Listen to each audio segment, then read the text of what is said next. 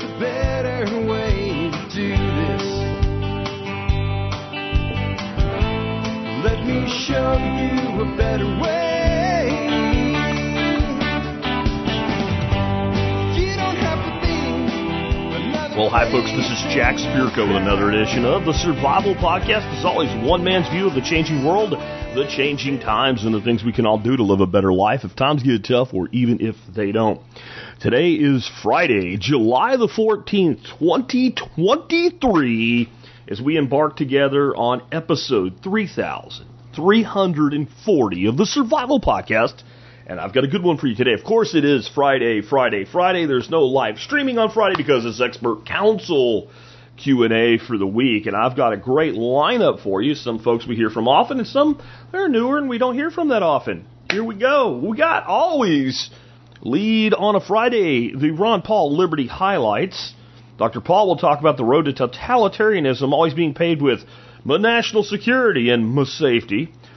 Dan McAdams will talk about how the FBI is working with Ukrainian intelligence to silence voices on social media, because that's what democracies do, is silence the voice of opposition or even objection or anybody that's on total line. Everybody knows that's a hallmark of democracy, because that's what the whole thing's about, right? Democracy. Chris Rossini will talk about how globalism is actually an ancient, recycled idea that always fails. Nicole Sauce will talk about how old is too old for canned beef, and what should you do with it if you got some laying around. It's been there a long time. You know, eat what you store and store what you eat involves eating, and we don't end up with 3 or 4 or more year-old canned beef. Sean Mills will talk about the real risk of grid failures this summer and how dangerous it can be. This pairs well with the episode that I did with him this week on generators. Dr. Bones, old Doc Bones, will talk about the risk of malaria with cases popping up in Texas and Florida. What can be done about it? Josh, the Renegade Butcher, will talk to you about knowing if wild game is safe that you buy from a hunter. Now, that doesn't happen in the United States very often. There's a few niche things that can be done. This is a question that came from over in Europe. As soon as I heard the word wood pigeon in the question, I knew that.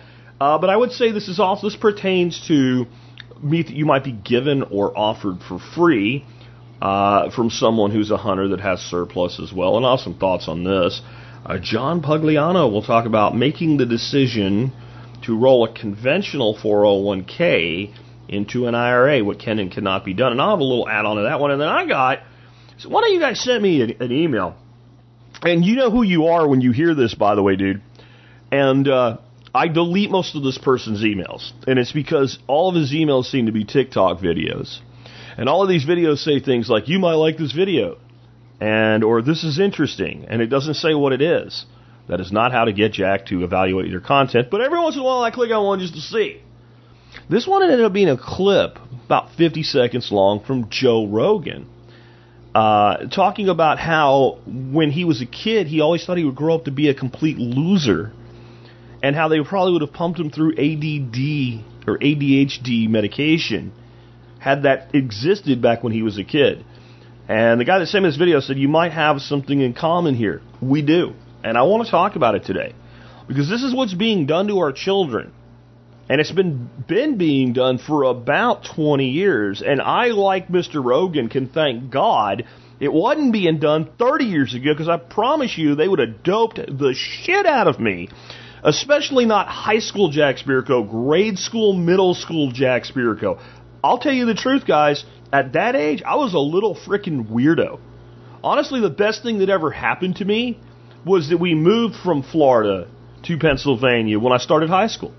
Because I started with a clean slate and nobody knew me as that weird kid. I'm still a little bit weird, but I'm telling you, I'm a weirdo. Yeah. You know, because I'll just save it for my anchor segment today.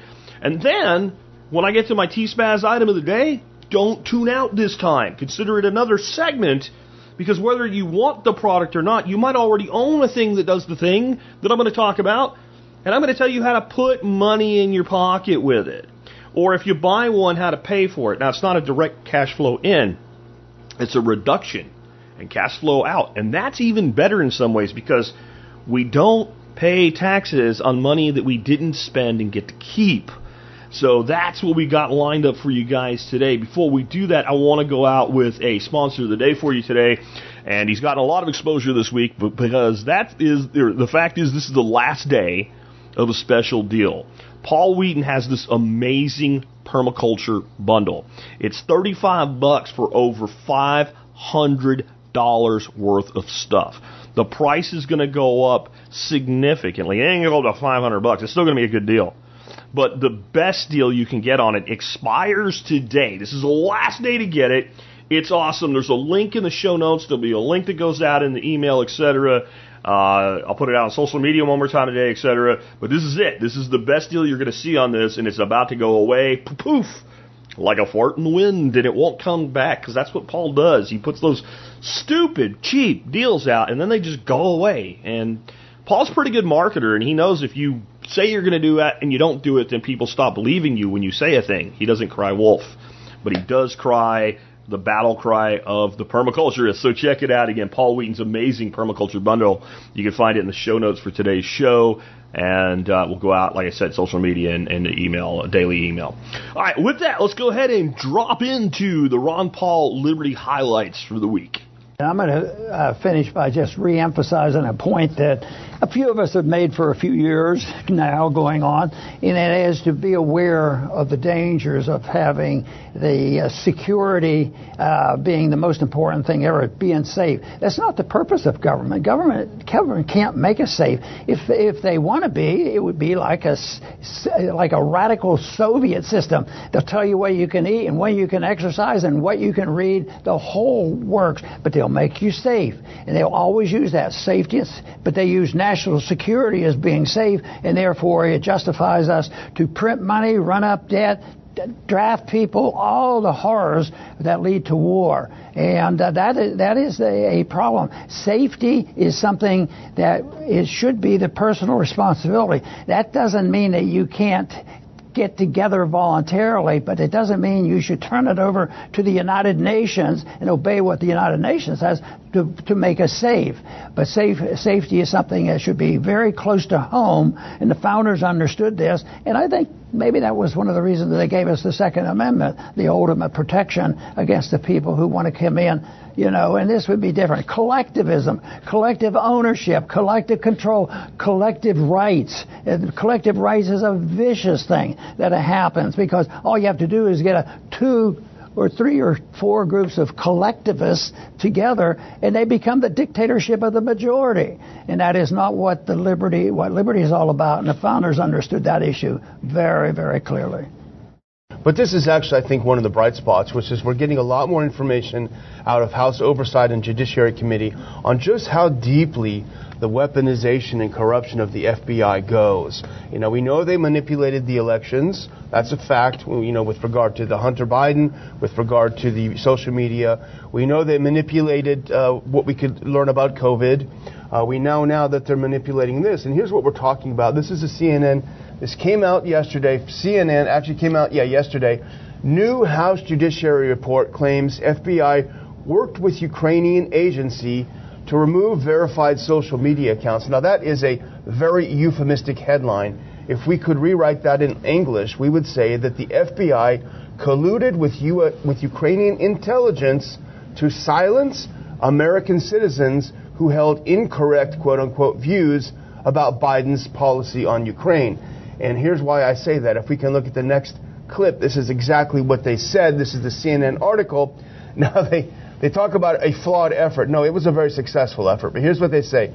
The FBI participated in a flawed effort to stop Russian disinformation at the behest of a Ukrainian intelligence agency that instead ensnared authentic American accounts, even a verified Russian-language U.S. State Department account, the House Judiciary Committee alleges. So the Ukrainians were sending the FBI social media accounts. This guy's spreading disinformation. This guy's spreading disinformation. This is Russian disinformation. And the FBI was then sending that to Facebook and Google and other places.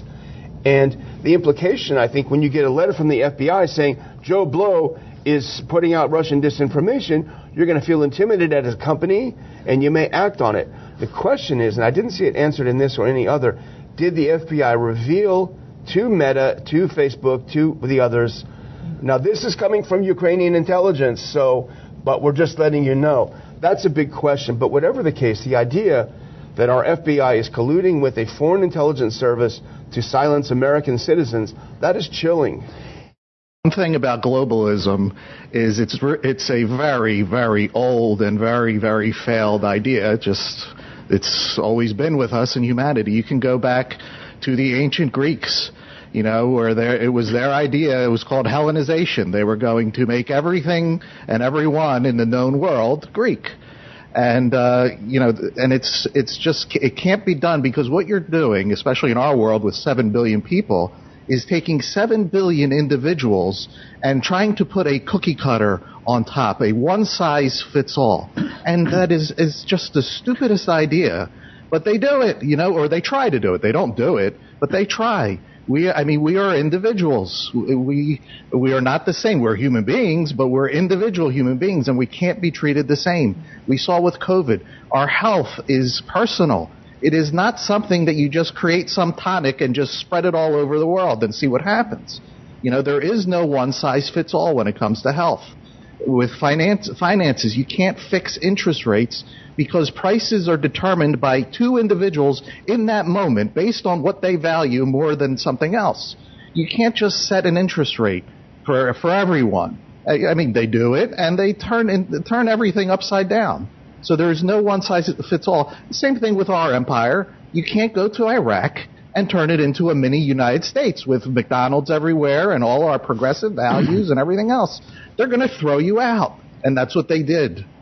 So this idea, it just never dies, unfortunately. It's just new crops of people think they're going to be the ones to do it, but globalism is a old and very failed idea. All right, now that we've heard about the mess that is in the world, let's hear about something a little more practical. Let's say you got some canned beef sitting around, and you take a look at it and go, stuff's from right before the COVID started, 3 years old. Should I eat this? Should I toss it? Nicole Sauce. Hello, TSP. Nicole Sauce here from the Living Free in Tennessee podcast and NicoleSauce.com. I have a question that came in from our live stream this week, and the question is this: is it safe to eat a 3+ year old jar of home canned beef? Let's talk about that. Let's talk about that a lot, because a lot of people find the thing in grandma's cellar and or forgot about a jar because they did not manage their pantry as well as they wanted to. And there it is, that jar of 3+ year old beef. Do I want to let it go to waste or not? Well, here's the thing. How does beef go bad in a home canned jar of beef? If you handled it correctly, then it went into the jar sterile. You put it through pressure canning process for the proper amount of time, and everything was killed. It then vacuum sealed the lid so nothing can get in. And if that seal is intact and there is no detectable spoilage, you're probably okay. However, because it's a pressure can thing, of course, knowing that we do not like our friend botulism to get us, just in case there was a mistake in canning, you definitely want to boil that for at least 5, maybe 10 minutes on its way back out of the jar, because if one little bacteria woke up, had a party in the oxygen-free, moist environment that is a jar of home canned beef, and it pooped out toxin that could paralyze you, you definitely don't want to consume that toxin. So boiling it is a way that breaks down that toxin into its elements, and then you're fine. That being said, when in doubt, throw it out. So let's talk about what does happen with canned food. First of all, the USDA recommendations for how long you can store things or should store things or best before things are their best guess at how long food will stay good. And this is through a variety of ways that people store things, the variety of places that it is, and just because they're covering their butts, they choose a fairly early date, and that date is, for home canned goods, about a year. But things often last longer than that, and you know from commercially canned foods, which have the same sort of parameters, right, derived in the same sort of way, that things do last longer than the best before date. The things that can go wrong in canned food is if you did not can it properly, stuff can grow in there. It becomes very obvious. It smells like a poopy diaper, or it's got mold on it. Anything that looks off or smells off, if you open that jar, it's off. And then that means you probably didn't can it right, or the seal broke. And you didn't notice it. This is why you should not store your jars with the rings on them. If the seal breaks and the ring is on, it will seal back down sometimes, and then you don't know that seal broke for a period of time. If there's no jar on, what happens is you go get that jar out of your cabinet, and the lid goes pa-ting, pa-doom, pa-doom, pa-doom, pa-doom, pa-doom, and you know, don't eat that, and don't feed it to your animals. The other thing that happens with canned goods, though, of any kind and any food that stores for too long, is it deteriorates over time in color, flavor, and the nutrition wears out. And this can get in the way of you being able to use your number one detector for if food is spoiled, the sniff test. So if it's looking funky or smelling funky, when in doubt, throw it out. Your biggest risks for foodborne pathogens in home canned foods, if it's been handled properly and the seal has stayed intact, is, well, basically nothing, because there's nothing in the jar to start growing, so then it doesn't start growing. But as it deteriorates, things can happen, and there could be a moment where, you know, the seal of the lid comes up and it seals back down. You just want to be careful. Your bacteria are not going to just magically flow in, though, through the sides of that glass. The other thing is, how important is it to you to eat the home canned food? If it's looking bad and looking weird, you don't need to eat it. I know, waste not, want not. You could boil it and feed it to your animals. Here's the deal. No matter what, you're going to be boiling that thing on the way out of the jar, though. You do not feed something unboiled to your animals from a pressure canned thing.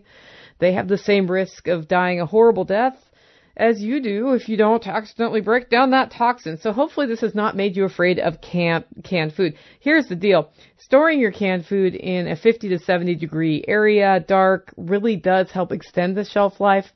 I try to eat mine within 2 years. That's the rule I've instilled, but I've eaten things longer. Anytime I'm seeing a bunch of discoloration in anything, whether it be something pressure canned like beef or something water bath canned like peaches, I'm not going to make myself eat something that doesn't taste good if I'm not starving. So I usually just put it in the compost or do something of that nature. And it's okay to compost your home canned, pressure canned things without boiling it on the way out of the jar. Just don't lick your finger if you touch that stuff. So that's my thoughts on a 3-year-old jar of canned beef. If it looks good, I'd probably cook with it. That's me. That's my risk tolerance. You may decide, this is better pig food or chicken food. That's all up to you. If you want to learn more about home canning, though, I do have a webinar on Wednesday, July 19th. If you want to sign up for it, it's pressure canning. That's going to be the topic of that one. It's $95. Or if you use the link that I'm sending to Jack, you can buy the entire 7-part webinar series, the Homestead Starter Pack, which will give you pre-recorded webinars that we've already done, the water bath canning and food preservation webinar, and this pressure canning webinar over at NicoleSauce.com. Use the coupon code BACON to get $200 off of that. That deal is good while we're recording this through July. So that's again Wednesday, July 19th at 5 p.m. Central is when we start that webinar, and that's at NicoleSauce.com. And that is the day before Jack's 15th anniversary. I have a second question in, and it's this.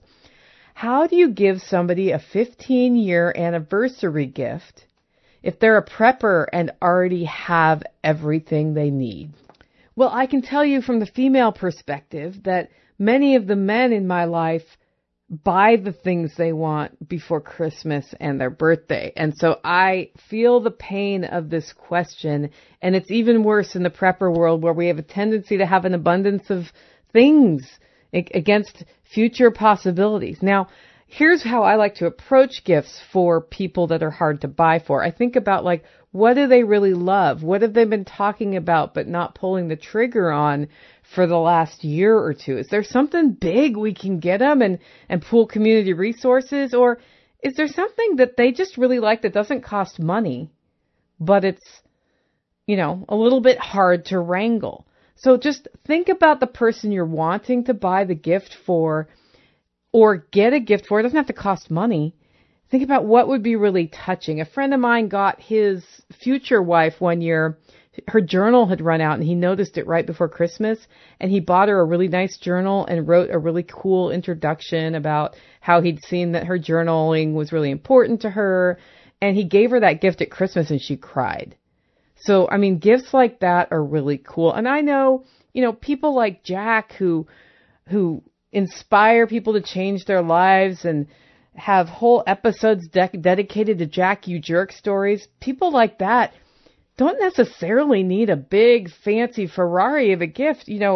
A long email or a short email explaining the story of how their podcast maybe changed your life, and calling them Jack, you jerk is a really great way to show a person coming up on their 15-year anniversary how much you appreciate him. So, if you can't think of anything else, at least say, this is how you changed my life. And of course, if you do send a Jack, you're a jerk email, be sure to CC Nicole at livingfreeintennessee.com, because I'd really like to read those stories too. I find them really interesting.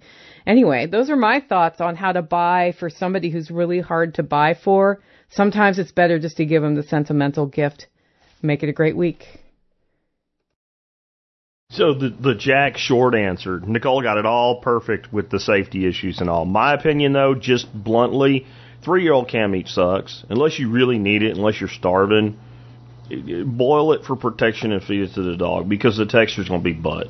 That's just my opinion. And so if you're canning things like meat, I think it's important to get on a schedule of using it, because we shouldn't get to a point where we have 3-year-old canned meat.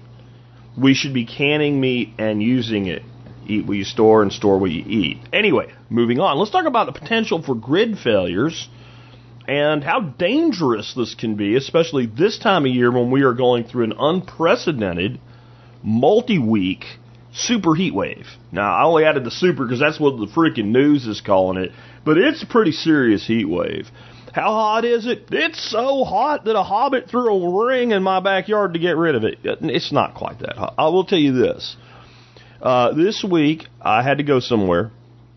I had my car in the garage. I got in the car, and the thermometer on the car said about 95 degrees. It's shaded in the garage door closed. That's probably accurate about the temperature inside the garage. I drove about a mile and looked down at it, and it was 107 degrees on my car, which was, I think, a very accurate reading of the temperature here. Because you can't trust that number when your car sits in the sun. Recently, I had to get in the truck, and it was not in the garage because someone didn't put it there when she was done driving it.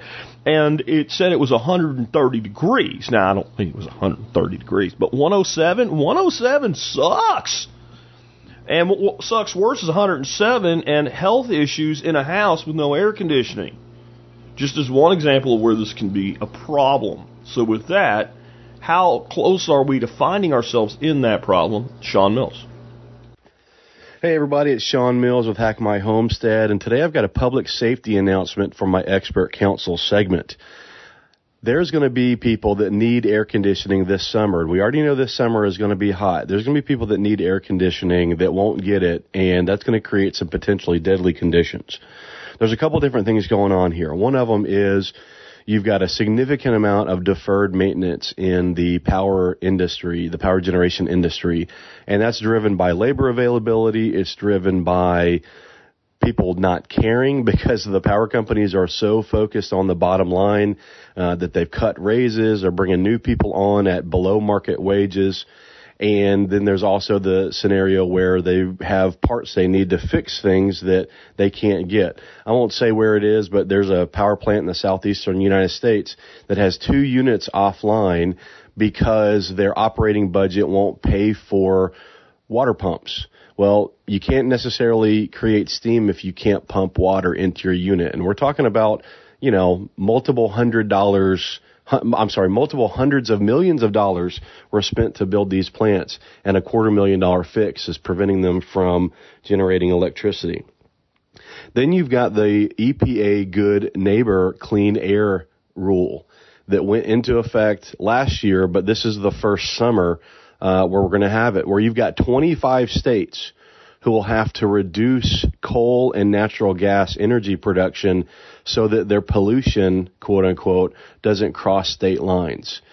That means that in days where it's very hot and there are significant loads on the grid, there are potentially power plants that will have to throttle down and create rolling brownouts in certain areas so that they don't create too much CO2 emissions that goes over the state line. Because it's going to be a hotter, drier summer than normal, we're going to have less hydro production. At least that's what they're projecting. There's going to be less rain in the reservoirs. That rain is going to be held higher up in the watershed, and therefore there's not going to be as much water flowing through those hydro plants. Because of the dryness, you're going to have less production from the mega solar projects. Why is that? Well, that means that there's going to be more dust and pollen flying through the air that hasn't been knocked down by rain, and less rain cleaning the panels off. So just in general, you're going to have less solar production from these mega solar farms. We already know that wind is unreliable. It does great when it's doing great and not when it isn't. So that's not really going to get impacted. That's just going to be the way it is. And then you also have a significant number of older coal-fired power plants that were converted to run off of dual fuel. So they were converted so that they could run off of natural gas or coal. And the plan there was that they would really run off of natural gas because it was so cheap, nearly free in a lot of places. And you would only have to use coal if there was a natural gas problem, or if there was some sort of issue with one of the natural gas scrubbers. Well, here's the problem. They downstaffed all of these big power plants because they thought they'd be running them on natural gas. So what do you not need when you're running a coal plant on natural gas? You don't need a bulldozer or a group of bulldozers out there pushing coal around in the coal yard. You don't need any operators for your coal conveyor and your coal crusher. You don't have to worry about coal dust. You don't have to worry about the particulate management from the coal actually being burnt. There's a whole litany of jobs in a power plant that are required when you're burning coal that aren't required when you're burning gas. Well, those jobs were eliminated, and the idea was, we'll keep one group of operators that knows how to manage the coal side, and we can just bounce them around between our different dual fuel plants as the need comes about for us to run off of coal. Well, then, within the last 3 years, the price of natural gas has exploded. And I understand it's still cheap, but when you spend $1 billion to implement a dual fuel system, you're not taking into account the fact that natural gas is going to triple or quadruple its price at the delivery point. And so what you have is you've got a lot of these plants that have to make the decision between running on coal without actually having the right people on the site to run on coal, or to not run at all, or to run at a loss. Okay. And of those three options, not running at all seems to be winning out here in the early summer. And I think that will continue to happen. So the good news is about natural gas is that demand is typically lower in the warmer months. So you probably won't see plants that are running on natural gas now turning themselves off instead of running on coal. But you have a significant number of plants in the United States today that are not on because they don't have the staff, they don't have the operators to run the coal side of the plant, and it's too expensive for them to buy the natural gas. And there was a time in this country where people would generate electricity at a loss for a portion of the year, knowing that, okay, we're going to be able to make it up, during the other parts of the year when those input costs go down. But none of the costs have gone down. In the last 3 years, costs have gone up. Everything has gone up. Everything has stayed up. So a pair of safety glasses for your guy to go out in the field, more expensive now than it was 3 years ago. The guy wearing the safety glasses, more expensive. If he gets hurt or causes a problem, the fix for that problem or his medical bills that your self-insured company is paying for all cost more. So every single cost input has gone up double digits. And while the cost of energy has also gone up by 15% year over year for the last 2 years, it's not enough to cover those shortfalls, and it's also not enough to create people to work in these plants that just don't want to go in there and work in those hot, nasty environments. So I'll wrap it up by saying this. You need to get a generator, you need to store fuel, and you need to have at least one room in your house that you can segregate from the rest of the house, put a window unit in, and cool with a generator in the event that you have older people or younger people that are going to be more susceptible to heat injury, or you're a person that works outside. If you're a homesteader, don't rely on grid power this summer to keep you cool, because you're going to end up being surprised when you flip that switch and the light doesn't come on. Well, I'm Sean with Hack My Homestead. Sorry for the doom and gloom today, but I thought it was important information to get out to this community. You guys keep getting questions into Jack, and I'll keep getting them answered. See, actually, this is exactly what we try to teach you to prep for. The end of the world, I don't know how much good for how long a generator and 60 gallons of fuel is going to do for you. I really don't. But a massive heat wave amid a government-assisted incompetence on energy companies, it'll do you a lot of good. It'll do you a lot of good. And one thing Sean said that I think is really important, if you're a person that works outside a lot, especially like you stay home and work outside, I'm going to tell you right now, being able to take breaks and get out of that heat this time of year is incredibly important to your health. And I'll tell you something else, too. If you ever have a heat injury, it's a very serious injury. It really is. Heat exhaustion is serious, and heat stroke can cause death. But once you do it, your prevalence to have it happen again goes dramatically up. When I was in airborne school, for instance, we wear these Kevlar helmets everywhere we went, and they didn't have covers on them. They were just bare Kevlar helmets. It's part of the whole training regimen. But they would write certain things on certain people's helmets so that the black hats, the airborne instructors, knew what they were dealing with when they were looking at, like, and it was kind of sad for the people that had a bee sting allergy. They'd write a giant BS on it, and like chalk. I mean, big, like where you could see it from 50 feet away, very clearly what it was. And that was so if that person got stung, they immediately knew we need to deal with potential anaphylactic shock here. The other thing they would write on the helmets was HE, and that was heat injury. Heat, H-E, the first two letters of heat. They'd write that on there, and that way they knew to keep an eye on that person. Fort Benning, Georgia, in the summer, going through airborne school, you might imagine running everywhere you go, always being in, some level of gear. I mean, you're running in BDUs, you've got helmets on, they're constantly making you drink. They needed to keep an extra eye on those people. And the reason they needed it is because they knew that if that person had ever had that happen before, they were likely to have it happen again.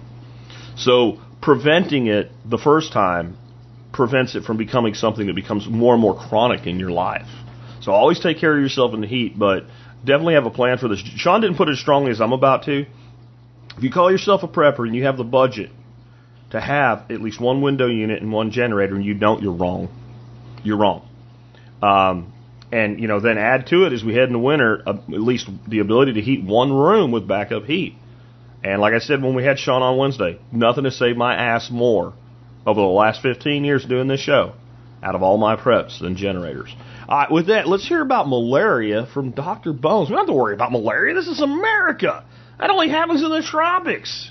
Well, not so much. Hi, Joe Alton, MD here, also known as Dr. Bones of the survival medicine website doomandbloom.net, co-author of the Book Excellence Award-winning 4th edition of the Survival Medicine Handbook, and designer of quality medical kits at store.doomandbloom.net. Infectious diseases are a problem in every part of the world, and a common yet deadly example is malaria. You might be surprised to learn that malaria was once a major medical issue in the southern United States. In fact, a 1933 survey found that up to 30% of local populations in the Tennessee River Valley were affected. The disease was also common in World War II war zones in the Pacific.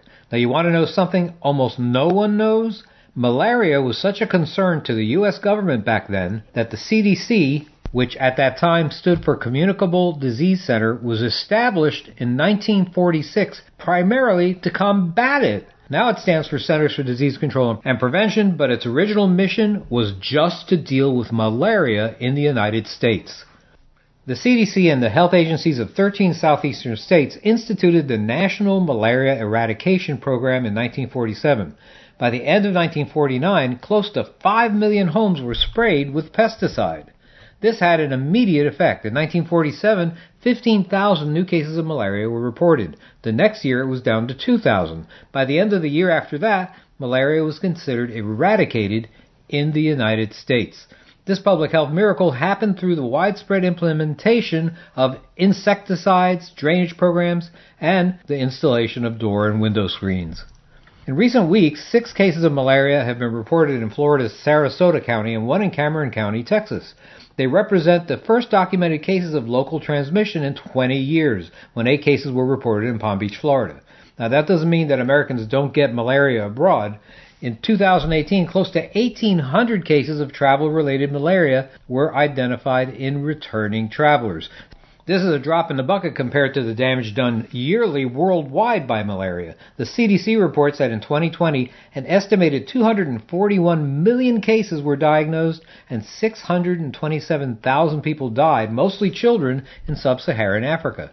Now, given this fact, it's important for the family medic to know how to identify threats early and take action to prevent outbreaks of any infectious disease. So you might as well know about malaria. So what causes malaria? Malaria is the disease caused by a parasite in the genus Plasmodium. Several types can cause the disease, but Plasmodium falciparum is most likely to cause the severest infections. Malaria is usually transmitted by a bite from a certain species of mosquito known as Anopheles. It carries the parasite. Now, only the females bite, and they must have previously taken a blood meal from an infected person to harbor the parasite.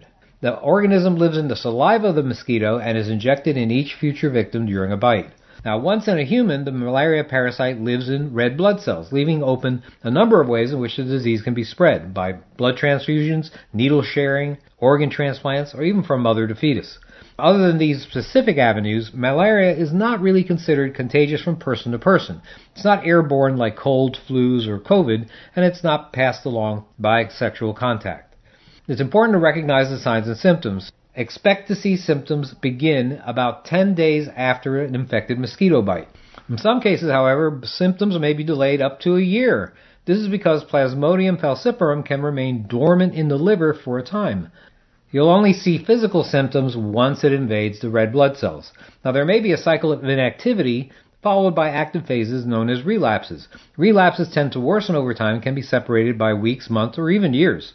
So your symptoms that you're going to look for are fever and chills, headache, muscle aches, fatigue, nausea and vomiting, diarrhea, and, in the worst cases, confusion and altered mental status. The organism that causes malaria sometimes destroys so many blood cells that you get anemia. In some cases, skin and eyes turn yellow. That's called jaundice. If ignored, organ failure, seizures, coma, and even death may occur.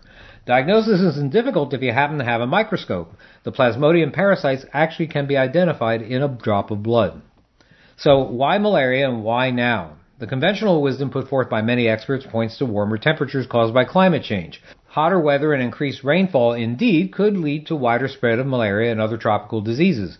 Mosquitoes breed best in the heat, and as long as there's a water source to lay eggs, and are rendered inactive by cold. Now, others suggest that the recent cases, which seem to be caused by a different type of Plasmodium vivax, causes less severe symptoms, and they may not be recognized as signs of malaria by the victim at first, not until they have an actual relapse. Well, despite, by the way, having less severe symptoms, the CDC considers any case of malaria by any organism to be a medical emergency and should be treated immediately.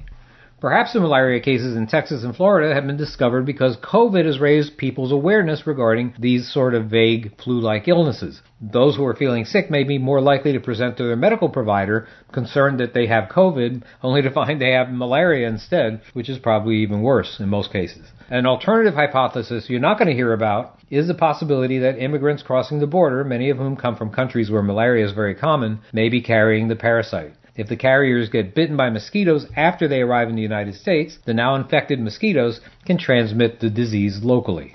Cases of malaria, if they become more common, might be even more severe in the U.S. than in other places. This is because U.S. citizens really have essentially no immunity to malaria due to lack of exposure. Rapid treatment is very important to nip the infection in the bud. The historical treatment, and the treatment still in areas without resistant strains, which include parts of Central America, Haiti, and the Dominican Republic, they still treat it with quinine, chloroquine, or alternatively hydroxychloroquine. How about that? Surprise, surprise. Quinine sulfate, in addition to doxycycline, is an option in cases which were required in areas where resistance to chloroquine is actually very common. And there is indeed a vaccine that has been out recently and may be effective. Now, if you can't help but travel in regions where Anopheles mosquitoes live, you might consider taking medicine that offers protection against Plasmodium organisms. Begin the course of treatment a few days before and both during and for a week after your trip. Examples of these medicines include chloroquine, as I mentioned, hydroxychloroquine, atovaquone, doxycycline, mefloquine, primaquine, and tefenoquine. Woo, those are a mouthful. The exact dosing varies depending on the drug. Preventing mosquito bites, that's going to prevent malaria, so you want to use an EPA-approved insect repellent. These include DEET, picaridin, IR3535, oil of lemon eucalyptus, paramethane diol, PMD, and 2-undecanone. These are all acceptable, by the way, for pregnant women or breastfeeding women. You want to apply the repellents after, not before, applying sunscreen if you're going out. When you're outdoors, wear long-sleeve shirts and long pants, preferably treated with 0.5% permethrin. Permethrin is an insecticide that kills or repels insects like mosquitoes and sandflies. Treated clothing, which by the way you can buy commercially, provides protection even after multiple washes. Do not use permethrin products, however, directly on skin. Of course, you want to keep mosquitoes out of the residence that you're in. Air conditioning, window, door screens, that's going to decrease your exposure. Mosquito netting is also available for your bed. You want to choose one that's compact, rectangular, has about 156 holes per square inch, and is long enough to tuck under the mattress. There's also mosquito netting that is actually permethrin treated. A white net actually is helpful because it provides a background that allows you to better see mosquitoes. Now, strategies for children include long sleeves and pants, netting to cover baby carriers, and using EPA-recommended insect repellent. Now, you want to avoid applying repellent to the child's hands, eyes, or mouth, and you want to spray it onto your hands and then apply to the child's face. Do not use products that contain oil of lemon eucalyptus or PMD on children that are under 3 years of age. Likely you're not going to be able to completely prevent a mosquito bite here and there. If you're bitten, don't scratch the area as it could cause an infected wound. Wash the area with soap and water and then apply an anti-itch or antihistamine ointment or cream as needed. Listen, there's no reason to believe a major outbreak of malaria is going to hit the U.S., but the family medic should know about the disease. Early diagnosis, treatment, and prevention, that's going to help decrease a patient's chance of long-term illness or worse. This is Joe Alton, MD, that old Dr. Bones, wishing you the best of health in good times or bad. Thanks for listening. Hey, learn more about off-grid medical topics in the award-winning 4th edition of the Survival Medicine Handbook, and get your family medically prepared with quality kits and individual supplies from our entire line at store.doomandbloom.net. You'll be glad you did. So I'll just throw in on the hydroxychloroquine. One of the reasons I was really well informed about it as a medication itself and its safety is that for 6 months I was deployed into a very remote region of Honduras back when I was in the Army. And there was a very high risk of malaria in the area that we were in. And it was quite prevalent among the local population because they had limited access to pharmaceuticals. When I say remote, I mean this place was about as remote as it got. It was remote for Honduras. And we all took hydroxychloroquine. We took a loading dose before we went, as Doc was saying, and we actually took it consistently throughout the entire deployment. It was handed out, single dose in formation, once a week. Every Sunday we'd come out for formation. It was the day we didn't work, and they would brief us almost coming up for the week, and they'd pass it out, and everybody took it. I saw exactly 0 cases of malaria and 0 cases of any toxic effect of taking that amount of hydroxychloroquine. And it was 100% effective and 100% safe. So this is why when I was told, hydroxychloroquine is a highly dangerous medication, it should only be taken in a hospital under the supervision of a doctor, I knew it was bullshit. And it was the point where I gave up on trusting anything about COVID from the media. I didn't trust much to begin with. But once they said that, then you don't want to get Gelman amnesia, folks. This is why I believe this medication is something that should be stored as part of your preparedness if you can get access to it. It has a lot of other things going for it, and not so much for malaria, but for a lot of other reasons. So does ivermectin. These are both very effective and very inexpensive medications, which, Bones kind of alluded to the vaccine thing and some releasing of mosquitoes and all. And I want to tell you that there is facts here. A few years ago, Actually, last year, I think it was, or 2 years ago, one or the other. And this is connected to the Gates Foundation. Genetically modified mosquitoes were released in both Texas and Florida to try to eliminate mosquitoes or reduce mosquitoes. Basically, these mosquitoes would create sterile offspring. And so that was done, and then also we have malaria popping up in these two locations. I also do think they're not necessarily related, but it is far more plausible that it is more likely that people coming into the country, legally or illegally, from malaria-prone locations are the source of these very few number of outbreaks. The biggest reason I wanted Doc to talk about this today is I think that we live under the assumption in our modern world that malaria is just not a thing that happens in climates like we have in North America, and nothing could be further from the truth. It was a huge problem in our country from the time it was, I'm not even going to say founded, I'm going to say colonized. And before that, like, we've known about it since we colonized it. It's actually one of the reasons that slavery in the United States ended up becoming an African slave institution versus just a general slave institution. Because slavery was extremely common in most of the world in the 1600s. This is something that we have intentional amnesia of. We don't want to talk. Slavery is just racist. There were slaves of every walk of life. And there were also something called indentured servants. And honestly, most of the slaves at one time were indentured servants. I won't get into it, but there was a specific case that happened in Virginia. And by the way, the owner was a black man, that resulted in creating slavery as a permanent institution in the United States. But the reason they switched over to black people from Africa is they survived the workload and didn't die at the rates that people coming in from Europe or further to the east did. And one of the main reasons was malaria infections, because they had greater resistance to it because they had exposure to it. They had co-evolved with it. So that's just something to know, and it's something that if you're going to a place with it, don't be afraid to take hydroxychloroquine, because it's a hell of a lot safer than malaria is. Moving on, let's talk about getting some game meat from a hunter for sale, or maybe as a gift, and how to know and evaluate that meat to know that it's safe to eat. Hey there again to Jack and everybody in the Survival Podcast community. It's Josh the Renegade Butcher coming to you again with another answer for the Expert Council. Today I've got a question sent in from R. And R says, "Hi Jack, quick question for the Renegade Butcher.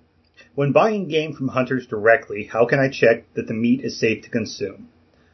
Full question. I came across a local community of hunters who hunt as a hobby or as pest control contractors. These guys occasionally sell surplus or unneeded game such as roe deer, rabbit, wood pigeons, etc. All meat comes fresh same or next day, sometimes partially processed, more often not.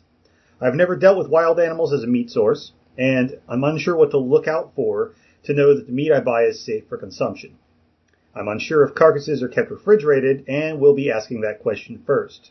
I'm particularly interested in the roe and wild rabbits. Could you please advise what to look out for, what checks I could conduct, or suggest any reading resources regarding the topic? P.S. I live outside of the U.S., so no legal aspects are of importance. Thank you very much in advance for your time, and keep up the good work. Have a lovely day from Europe. Kind regards, R. Thank you so much for writing in, R. Well, I'll do the best I can to answer the question for you. I myself have never purchased wild game. That's strictly forbidden here in the United States. You can go hunt for yourself, but you really can't turn around and sell it without jumping through a bunch of hoops and legal mumbo-jumbo. So I do know that is fairly common, though, in Europe, that there are guys who will go out and that's what they do. They hunt, and they're able to sell some of that game. I wish there was a way to do that in the United States as well. It sounds like, though, these guys probably know what they're doing, but definitely do your own research and check up on what you're getting.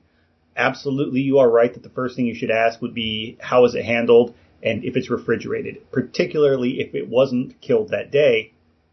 Also, by not processed, does that mean that they've done nothing to the animal, as in they haven't gutted it, they haven't removed any of the innards, or does that mean that they've field dressed it and not gone any farther. Perhaps it's not skinned or it's just not broken all the way down. What do they mean by that? Because that can make a big difference. If you're getting animals that have not been field dressed the next day, I would be pretty concerned about that. Also, I know you're in Europe, so your climate can vary quite a bit from here. Refrigeration is paramount, especially here in the South, being able to get that carcass chilled quickly. But I'm in Texas. It's hot as can be all the time. If you're in a more northern climate, especially in cooler times of the year, some folks are able to get by with letting an animal hang out outside. If you're talking it's in the low 40s, you're probably going to be all right. I still would recommend having that thing field dressed and cleaned out before you actually get it. I'm not saying that's the end of the world if it's not, but cleanliness is extremely paramount, and particularly if these things have been shot and any of the gut walls punctured, that can go rancid very quickly, very, very quickly. The best thing I can tell you as far as what checks to perform will be while you're cleaning the meat, if they are fresh and they do come to you pretty much whole and you're doing the full processing, skin and gutting, that's actually not bad because you get a better sense of the overall health of the animal. You're going to want to look at not only the intestines and the liver for any weird spotting or discoloration, but the animal overall for any abnormal coloring, bruisings, and especially any odd smells. Now, if you're not used to processing animals, it's probably going to smell a little bit funky. The fact that something does smell doesn't mean it's bad necessarily. If it's bad, you're probably going to know. I think most of us at some point in our lives have smelled rotten meat, have smelled something that just smells sick. Trust your nose and trust your gut. If you are questioning whether something, if it's borderline, if you think it might be okay, but you're just not sure, it just depends on how hungry you are. Be sure you cook it very well. Be sure that when you're processing it, you're keeping a clean working environment, clean hands, clean equipment, and be sure to maintain, good food safety and not cross-contaminate while you're doing so. If any of these hunters process their own, it may be worthwhile to you to see if they would give you some pointers or maybe volunteer your time to come and help them process their next deer or something, so that you can kind of get some more hands-on experience from someone who's done it before. I always think that is the best way to go. I know I've learned quite a bit more from being able to watch other people work and jump in hands-on with them than just by listening and reading. I do both, but it's really hard to get better training than hands-on. So the other thing I wanted to mention while I was considering that, it sounds like they may be just trying to use you as a way to get rid of what they have extra, which is a good thing. However, you may end up in a position where you may end up taking some animals that aren't really fit for consumption, and that burden's going to fall on you for disposing them. I don't know their situation or what their desires are, but they may just want to take whatever they have left, give it to a guy, and have it be done. They may not want you to come and cherry pick it and leave them with a bunch of animals to dispose of.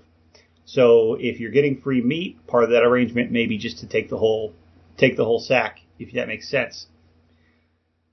So I would reach out to any of your friends or neighbors, if you don't have dogs or something like that are into raw feeding, or that would be, or perhaps there's a local zoo or something like that, or somewhere that actually has predators that would benefit from raw feeding.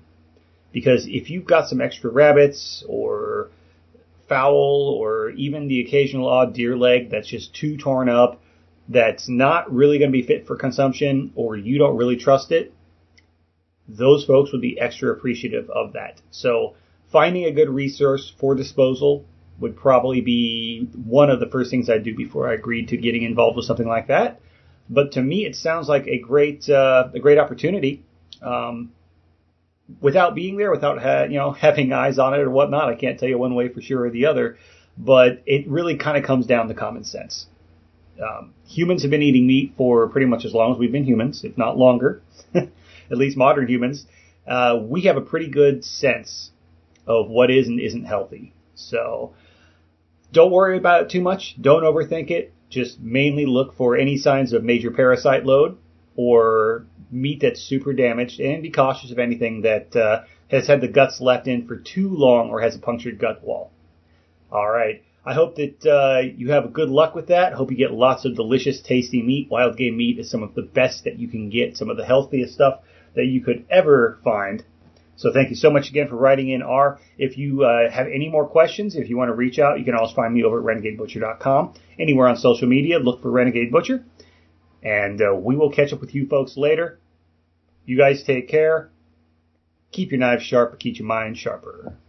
I'm going to say I agree with everything Josh said, but I'm also going to point out that this is probably not as big of a concern as people believe it to be. And so I'm more concerned with the processing of the game, because some game, if improperly processed, will have off flavors in it, and then somebody that doesn't know what flavor is will call it a gamey taste. It's not a gamey taste. It's shitty processing taste. Gamey is not a flavor. There are no gamey taste buds in your mouth. Right? There's not a sixth taste bud that's gamey. But improperly processed meat can have an off taste to it.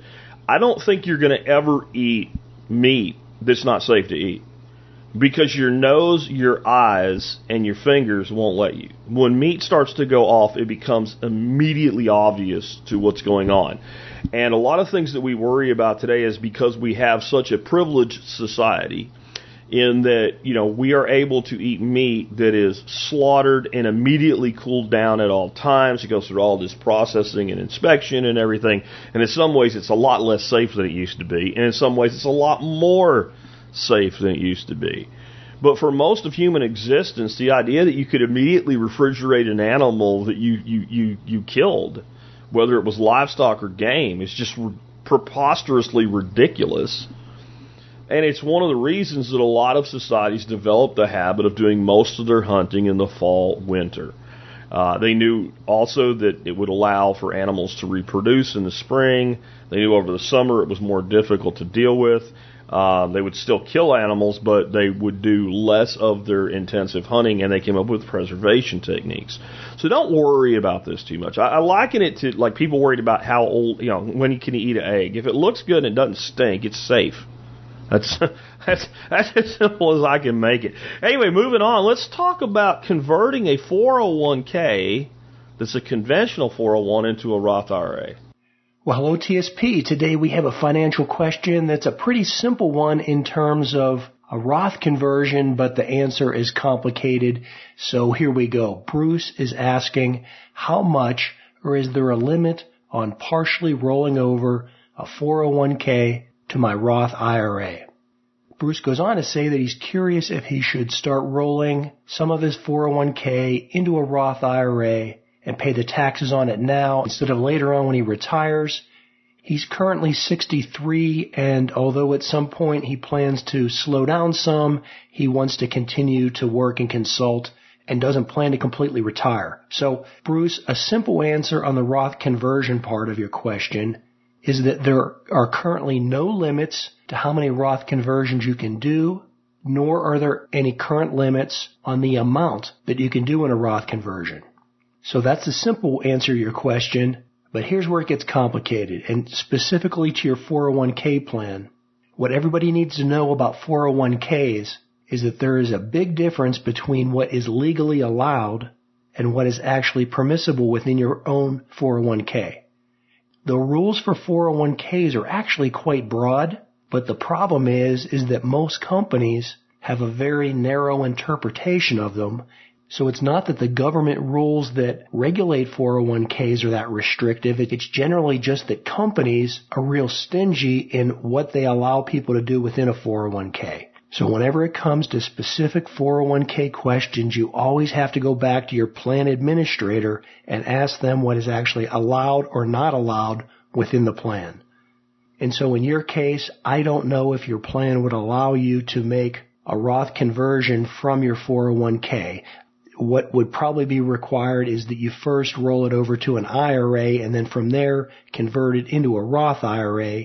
However, again, unless you plan to quit, you mentioned that you're not going to retire yet, unless you terminate employment with your current employer, most 401k plans will not let you roll money out of the 401k as long as you're still employed. Now again, that's not all 401ks because there is something called an in-service rollover, and especially at your age, that may be something that your plan allows, but again, you have to go back and ask your 401k administrator if they allow that. So the key phrase there would be either in-service rollover or in-service transfer. Now to the overall question about should you be thinking about doing this, well, it really comes down to a lot of things. If you were asking the question and you were 33 years old instead of 63 years old, without much hesitation, I would tell you it's a great idea because any money that's held within a Roth IRA is tax-free versus tax-deferred. So as long as you have a number of years for the money to grow inside of that Roth, in my opinion, it's almost always better to pay the taxes up front and then have that long investment horizon where the money is growing tax-free in perpetuity. Well, in perpetuity until you die. And that comes back to your case where you're not 33, you're 63. So from a practical actuarial standpoint, you just don't have the time that someone 30 years younger than you does. But you still, could live well into your 90s, and so it still may make sense. And there's some other factors why it could make sense as well, and that's because, you mentioned you don't plan on retiring.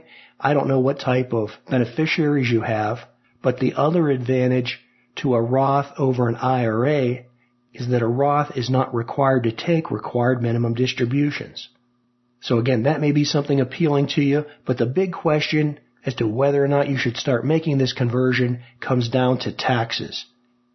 Now, I'm just going to make an assumption here that you're going to be in at least a slightly lower tax bracket once you slow down or go into partial retirement or, work on consulting. So if that's the case, then you're probably better waiting until that point to start making these conversions into the Roth.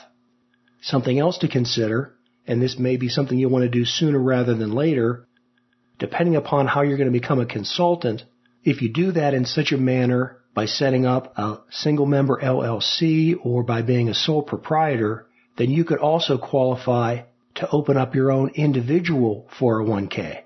And if you do that at a discount broker like Charles Schwab, it's extremely simple to set up. There's no annual administration fees. There are no minimum balances. There are no transaction fees as long as you're investing in normal, stocks and ETFs and such. So while I'm not a huge fan of corporate 401ks, I'm a gigantic proponent of individual 401ks. They're also sometimes called solo 401ks. And if you were to retire from your current position and start up your own consulting firm with an individual 401k, you could take your entire former employer's 401k and easily transfer that over into your individual 401k. Depending upon how that's set up, you could also have a Roth version of that 401k, and this also goes back to your original question where you mentioned, can you roll your company's 401k over into your Roth IRA? If you want to move money into some type of a Roth vehicle, but your company doesn't allow those in-service rollovers that I previously talked about, a way you could get around that is that if your company offers a Roth 401k, then you most likely would be able to convert some or all of your traditional 401k into that Roth 401k, and you do that all within the company's plan. We're starting to get complicated and get way down in the weeds here. Bruce, if you want to get in touch with me directly, I'd be happy to give you some more specific answers to your particular situation. Bottom line, though, is I really admire you for wanting to continue to work. So many people in our society want to retire right away, but I'm a huge believer in instead of looking forward to retirement, I'd encourage people to find something that you love to do and can earn an income from it, and then do it for the rest of your life. Well, hey, looking forward to celebrating the TSP 15th anniversary. Thanks for all your questions. This is John Pagliano from Investable Wealth and the Wealth Studying Podcast. I was absolutely convinced that I was going to be a loser because I couldn't concentrate in school. I didn't care. I could not pay attention. And I guarantee that if I had different parents and maybe it was a different time, in history, I would have gotten on some sort of ADHD medication. They would have said, this kid's fucked. Like, in order for him to be a productive member of society and graduate college and all that, we're going to need to put him on some medication so he can pay attention in school. I guarantee. Because I couldn't. Wow. I did not give a fuck what they were talking about. And so I thought that I was going to be a loser. I was like, I can't work. I just can't focus. I owe all of it to this realization that it wasn't that I didn't have the ability to focus. It's just that I am fiercely opposed to focusing on something I don't give a shit about. But when it's something I do give a shit about, I am fucking all in, and I become obsessed. Joe Rogan and I may not be equivalent as podcasters. He's much bigger than I'll ever be. Joe Rogan and I on this issue are 100% aligned. I could not have said that in a way that would be more accurate about me for myself. Especially the very last part. I am dramatically opposed, to being forced to pay attention to something that I just don't give a shit about. But if you show me something I care about, I will become an expert on it in a couple weeks, compared to some people who've been, dicking around with it for years. How is that possible? If there's something wrong with me, or something wrong with people like Joe Rogan, or something wrong with all of the people like us, and there's millions of us, then how can we be so damn good at what we want to do if there's something wrong with us? And the answer is there's nothing wrong with us. There's nothing wrong with the kid that just doesn't seem like he doesn't want to do his work. Okay? There isn't. As long as he's doing something. And this is the challenge as a parent, is that just because the kid's effing lazy, or because the kid's not sufficiently motivated. And this is another reason I am such a huge advocate of homeschooling. There's the old cartoon, and I think it makes a lot of sense. They have like the monkey and the elephant and the fish in a bowl, and all of them are supposed to learn how to climb a tree. Well, the monkey's going to be good at it, the elephant's going to knock the tree over, and the fish is going to die. But this is the education system we've created. Then we go, gee, I can't understand why there's a problem with it. And then you have to ask yourself, well, what was this education designed to do in the first place? It wasn't designed to educate a free and independent thinking people ever, and it wasn't even designed for the reality that we exist in 2023. It was designed in the 16, 17, and 1800s combined. It is Prussian, and the model that is here now did come into the United States in the late 1800s. But it was designed by industrialists to create people smart enough to run the machines and not smart enough to ask any questions.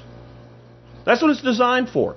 It's designed to create obedient workers, obedient citizens. It's designed to create taxpayers, productive and unproductive. It doesn't matter as long as the programming goes in.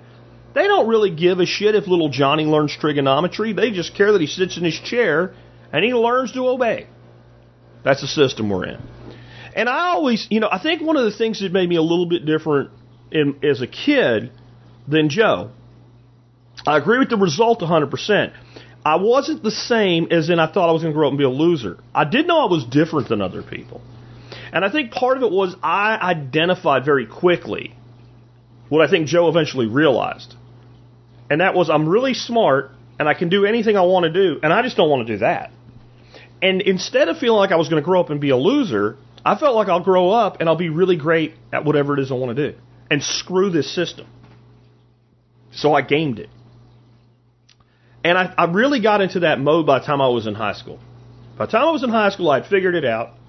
I've talked about some of the antics I pulled, like, not doing a term paper and knowing I would still get an A final average in a science class because I just didn't want to do the term paper.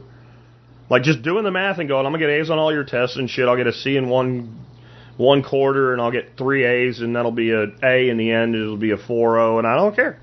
I'm not going to do this because it's not worth my time. That kind of attitude, I think, is what gave me the edge. But I'm going to tell you something else about that. I think if I had been in high school in 2000, instead of, graduated in 2000, instead of graduated in 90, just 10 years separated me from having pills shoved down my throat. I really do. Now, I don't know what would have happened. I don't know if you could have ever gotten me to actually take them. I don't know. I'm not sure. But I guarantee you that would have been the solution. like many people that are like this, if you know, and I'm not big on self-diagnosis, but I also know that when everything lines up, it probably is true. A condition that they now call just a form of autism, but previously was called Asperger's. That's me, especially as a kid. I had to learn how to adapt to it. I still adapt to it. People don't understand how. Like, you can't possibly be socially awkward, Jack. Look at what you do. And I've seen you talk to people, and you look them right in the eye. No, I don't look. I look right above your freaking eyebrows. I don't like eye contact with people that I'm not comfortable and close with. I'll do it once I'm comfortable with a person, but when I meet a person, and I don't like you or nothing, I just don't do it. And if you know I'm doing it, you might be able to figure it out. But when you don't know it, it works perfect. It's an adaptation measure, and I developed these adaptation measures. Well, what happens when you put somebody on a drug that compensates for the thing they need to figure out how to adapt to? They don't ever adapt. They become medicated and obedient, but they don't ever adapt. You know, I can look back at my childhood, and I'm talking my teens here, high school years, and I can think about how much bullshit we're cramming down people's throat with, oh, the kid just can't focus or whatever. You know, when I was a kid, for about 6 weeks out of the year, in archery season, every single time I could get away, I climbed up on it in a tree in a little platform I probably couldn't even fit on today without falling out of it. No chairs back then, just a little climbing tree stand you stood on. It stood there completely motionless and quiet for 4 to 6 hours, waiting for the opportunity to maybe shoot a deer with a bow and arrow.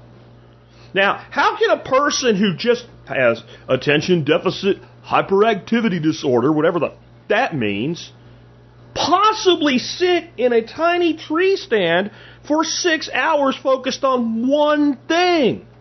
Because you don't have a disorder. You don't have a disorder. You just don't care about certain things. I don't care about advanced trigonometry. I don't care about French literature, and I'm never going to. And I am proof that you don't have to. I'm proof you don't have to go to college. I'm proof. And I'm not special. There's millions, tens of millions, hundreds of millions of people in the world just like me. Just as successful. More so. No degrees. And the system hates us. We represent not a square peg you're trying to cram into a round hole. You got a bunch of holes. You can always saw the corners off the square pegs and get them in the round holes. We're not pegs. We will not be used as pegs. We do not care. And we are defiant. We are defiant to this as children. And you guys out there may have children or grandchildren or nieces or nephews that are young Jack Spiricos. Do not medicate them. And understand, you will never enforce your will on them to care about something they don't care about. I'm going to say this again. You will never do it. You will never make them care. And you are literally damaging their souls when you try. Because instead of being me, they may be more like Joe and feel that they're losers. And this just might have something to do with the teen suicide rate in our country. The way you deal with a kid like this is you get them away from a system that is repugnant to them. You give them the opportunity for self-directed learning. You do hold them accountable to learning, but you don't necessarily hold them accountable to what they're learning. Anything you want to learn about will teach you about other things. If you learn how to cook, you also learn about science. There's so much science in cooking, just as an example. And that's something I like. Maybe your kid doesn't. It doesn't matter. If a kid needs to learn how to write, have them write about something that they're interested in. They just might do it. It's not simple. It's not easy. It takes work to deal with a kid like me, or like I was. But the good news is, you don't really have to do as much as you think you do. I'm serious. This idea that, well, they'll just be a train wreck in the future. The only thing you need to instill in a young person is a work ethic. And let them do what they want with it. Have the respect for another human being to realize you don't get to make decisions about the long-term life of your children. You don't.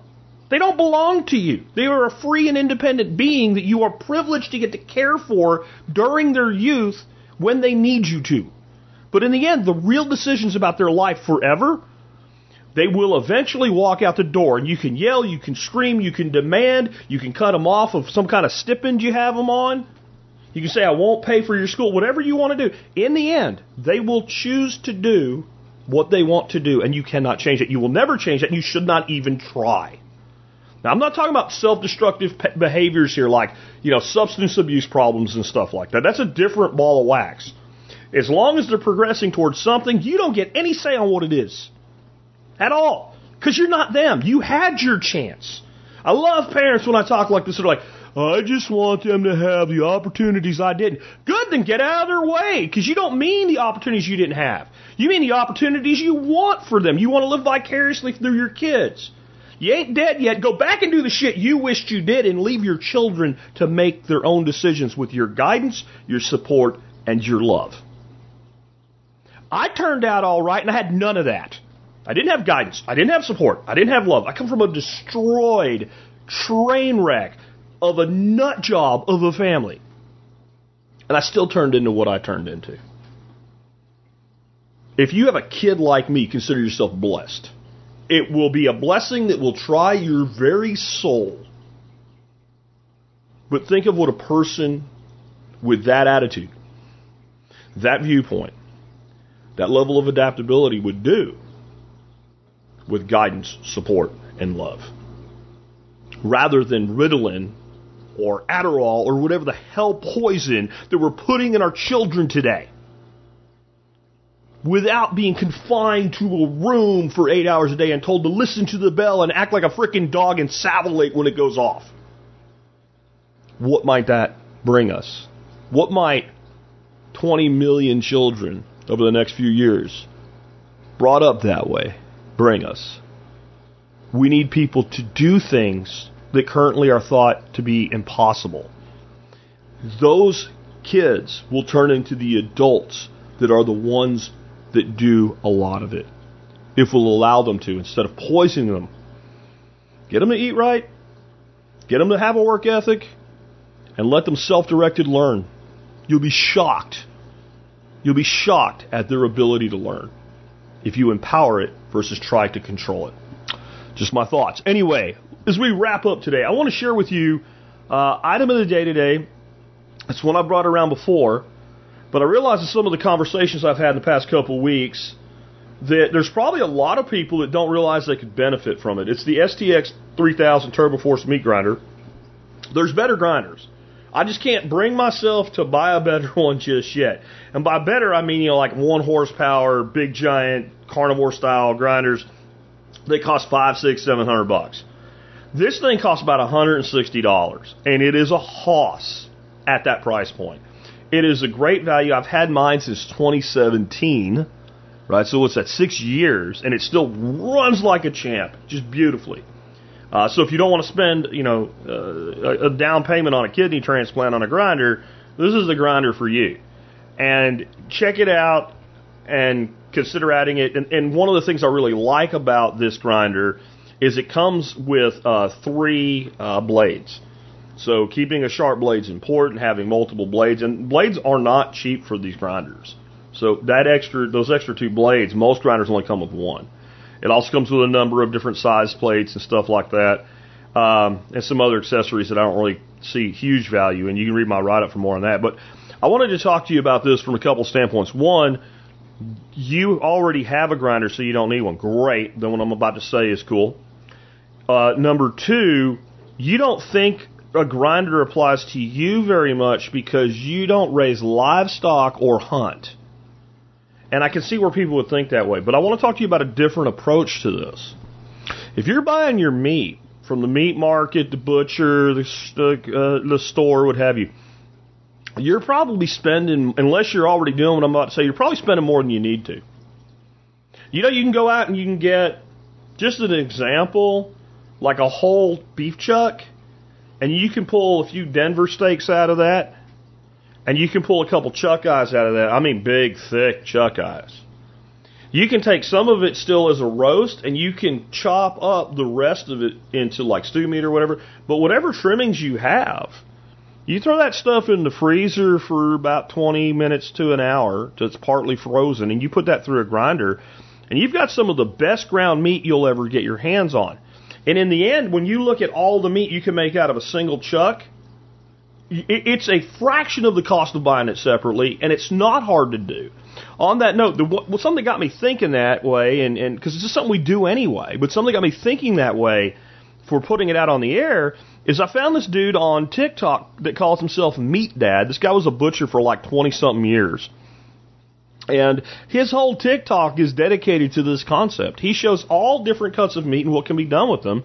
All his videos are 2 minutes long, and there's enough information in there for you to be able to emulate it and do it too.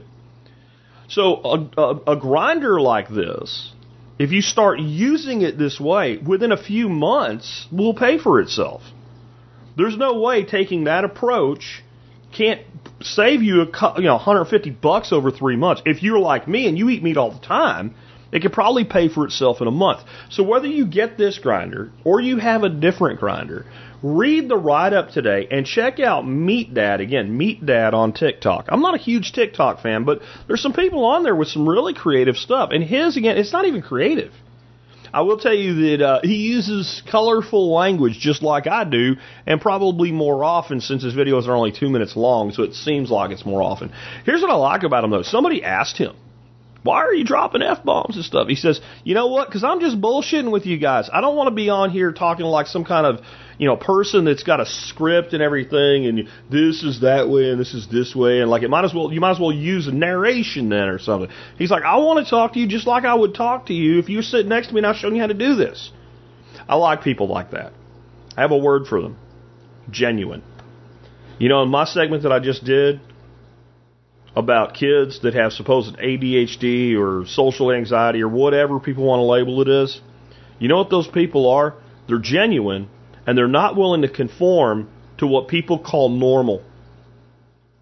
Because normal's not normal, and they know it, and they're so genuine they do not want to conform. That's this dude. I think you'll like him. Again, his name's Meat Dad. You can find him on TikTok, search for it. Or if you read my write-up, I have a link to his profile over there. And I definitely think he's worth just check out a little bit, just get an idea of it. And again, this grinder, man, it's a great grinder. It's called the STX 3000 Turbo Force Meat Grinder. There's a write-up on the website. It'll be just under today's episode. There'll be a link to it in today's episode as well. Definitely check it out if you don't have a grinder yet. If you've not ever considered getting a grinder, again, because, I buy all my meat, that's actually a bigger reason. Because now we're talking about how much money you're spending versus how much money you could not be spending and eating even better. A lot of the stuff that I do, raising my own food, doing my own meat cutting, etc., is so I can eat the best quality for average quality price. That's the approach I take. I highly advise that. And remember, whether it's today's item of the day, any item of the day, or anything you're going to buy online, if you start your shopping at tspaz.com, you help us out no matter what you eventually buy. Hope you guys had a great week with us here on the podcast. Got another one coming up for you next week, and I will see you on Monday. And we will be on a live feed on Monday. Remember, you can always find the next upcoming live stream at tspclive.com. With that, everybody have a great weekend. Are they gonna bail you out or just run you around? They said you should have a house the American way. $1 down, $1 a month, and you'll never have to pay. There's a better way to do this. Let me show you a better way.